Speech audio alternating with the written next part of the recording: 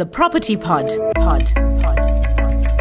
Welcome to The Property Pod with MoneyWeb. The property sector is an ever-changing sector, and in this podcast series, your host Suren Naidu chats to movers and shakers in the property industry.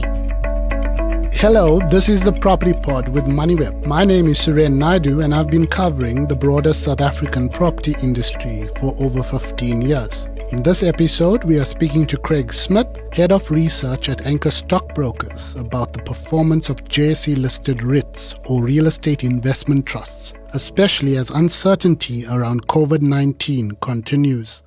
The latest being the Level 4 lockdown that South Africa went into on 28th June, and it's in place for the next 2 weeks. Listed property stocks plunged some 35% from a total return perspective in 2020 due to lockdowns and the financial fallout of the pandemic. But REITs have made a pretty strong recovery so far this year.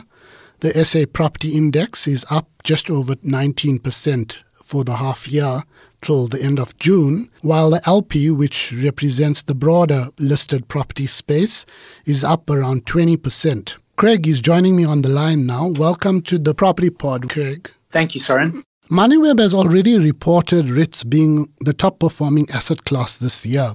This has continued. But Craig, with Level 4 lockdown coming into effect on 28 June and the massive third wave that we are in currently, I would have thought property stocks would have plunged again. But we haven't really seen that, have we? Soren, just to maybe highlight, you've kind of also mentioned the extent of the negative price adjustments last year. So, I think 2 points to maybe just highlight before answering that question. As you mentioned, last year, the sector did come under severe pressure where, from a total return perspective, we were down 35% for the year.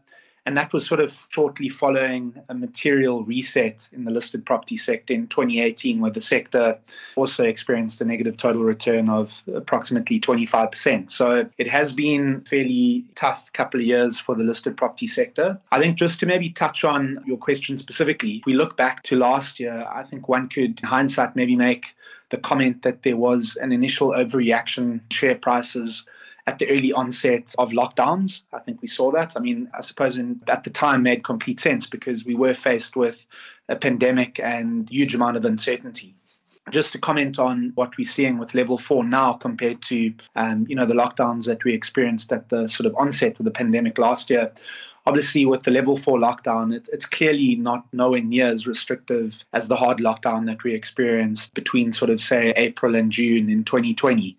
Where many industries were not able to operate and continue to operate. I think the difference now is that we have a situation where a lot of industries and a lot of companies are able to sort of still operate. The big impact, as you highlight, is obviously on the entertainment sector, being cinemas, restaurants, and then obviously the leisure sector, which have come under, significant pressure again as a consequence of the Level 4 restrictions. I think the market, to my mind, is clearly better prepared to deal with, the situation and how to adjust to the different lockdown levels and adjusted levels. So I think there's an element of, while it's still a very volatile and fragile and uncertain environment, it's probably less uncertain, than what the situation was sitting here sort of 12 to 13 months ago. I think also the difference looking forward now is that while the vaccine rollout in SA, may not be at an optimal, level yet, I think the point there is that there is actually a vaccine available, and there is also a very probable path to exiting the pandemic. I think probably not as soon as we would like, but that is something which is very different to, where we were sitting this time last year. Then also, the economy, I think, has surprised, many market participants, and it's proven to be, obviously there's been huge damage and it's been extremely challenging, but I think there's evidence that the economy has been more resilient than I think many people were anticipating. Again, some of that has been due to the good fortune, given the conducive picture around the agricultural space and also the mining sector. Then lastly, where we stand today versus sort of 12 months ago is that many of the property companies have actually embarked on initiatives to improve their liquidity position and strengthen their balance sheets and reduce their LTVs. So I think that's what's sort of looking, quite different at this juncture compared to where we were sitting 12 months ago, but not to downplay the severity of the third wave and, the Level 4 lockdowns. It all sounds pretty good, Craig, but I'm just trying to understand, there was virtually no change. Did that surprise you? Because it continued and it's still around the 19-20% mark up. Even the likes of the major retail property counters haven't seen the massive sway. You know, one would think that they would need to offer some sort of relief again, maybe not to the extent as they did last year, but especially with super regional shopping centers, you do have a lot of restaurants, entertainment, and other leisure components.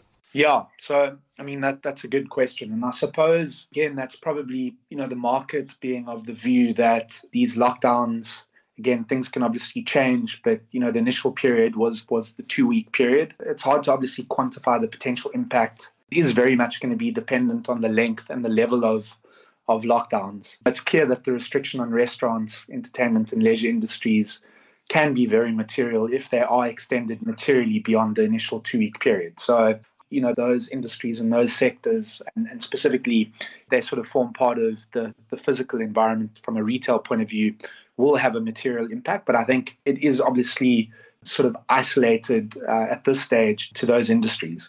I think your question is, were we to go into a situation where the level 4 lockdown is extended materially beyond the 2-week period, I think one would expect there to be potential sort of short-term volatility and the possibility of the price impact, because that would be something that the market wouldn't be, I suppose, anticipating at this stage.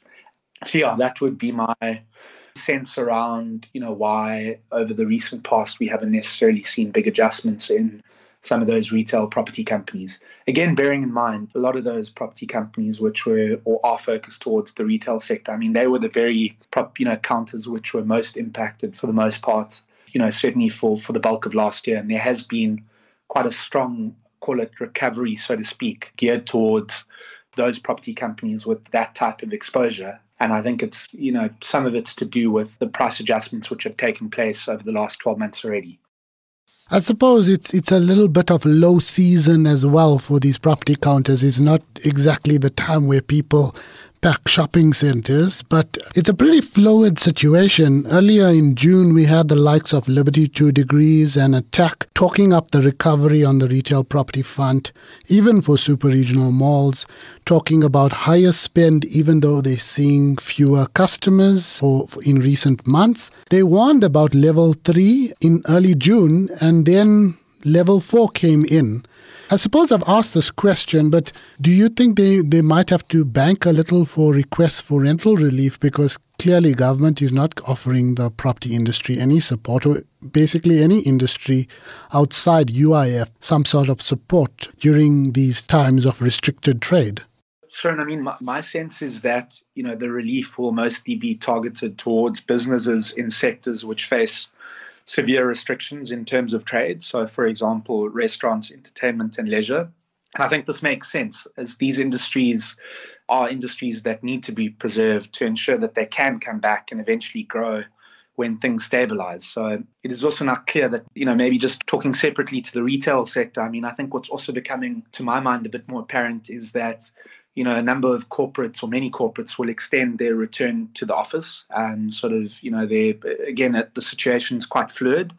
And I think as this period, extends, to my mind, it increases the probability that more and more corporates adopt and pursue a form of hybrid working into the future, which, is likely to change the supply-demand dynamics, call it, further in the office sector specifically. I think just maybe something I didn't touch on earlier, the impact of level 4 lockdowns, and maybe just taking a sort of assessment of where we are, currently versus sort of hard lockdown, sort of similar time last year. What's also become a bit clearer to us is that the banking sector certainly played their part. I mean, I think they played a crucial role, in terms of continuing to provide liquidity to the sector and provide that sort of calmness over the last 12 to 15 months, which has resulted in a degree of stability. So I think recognition needs to be given to the banking or the lending sector at large. And then also, the work done by the property sector group. I think that cannot be underplayed or underappreciated in terms of collaboratively working together as a sector, and also interfacing, for example, with other sectors such as the retail sector. I think those were all sort of crucial ingredients which, it wasn't obvious that things would play out that way 12 months ago. Different stakeholders and different parties working together amongst some of the other factors that I mentioned. It's certainly we're not out of the woods yet, and this third wave is proving to be, obviously from a human element, very devastating, and certainly from an economic impact in terms of those specific sectors, obviously massive impact there as well. But I think there are a number of factors which have sort of assisted the recovery, again, still early days, of the property sector over the last, call it 6 to 9 months. Craig, maybe throwing around a few names, just in terms of the performance so far this year, the sector is between 19 and 20% up. Which are some of the best and worst performers so far? Thrown off memory, talking to the end of June, we've seen the likes of Dipula B, Texton, Arrowhead B, Emira, Vukile. Those have sort of been the strongest performers year to date. Again, there's no clear trend other than, the fact to sort of bucket those stocks as some of the stocks that were most impacted during the hard lockdown and for most of last year. And, in the case of obviously Emira, Arrowhead and Dipula, there's been potential sort of corporate action activity around those names as well. If you look at some of your sort of worst performers year to date, those include the likes of Robosis A, Fortress B, and Bourne. I think just the observation there is that we've seen, call it the stocks which are more pivoted towards a recovery, and those stocks which were most impacted last year sort of coming back quite strongly this year to date, but bearing in mind that the severity of the declines last year were substantial for some of these counters that have obviously come back quite strongly year to date. Craig, last question. It's a bit of an unfair question whenever I ask analysts, but people want to know, try to get some idea of what's going to happen. Do you think the sector will end 2020 in the green? It's already up 20% or 19 to 20%.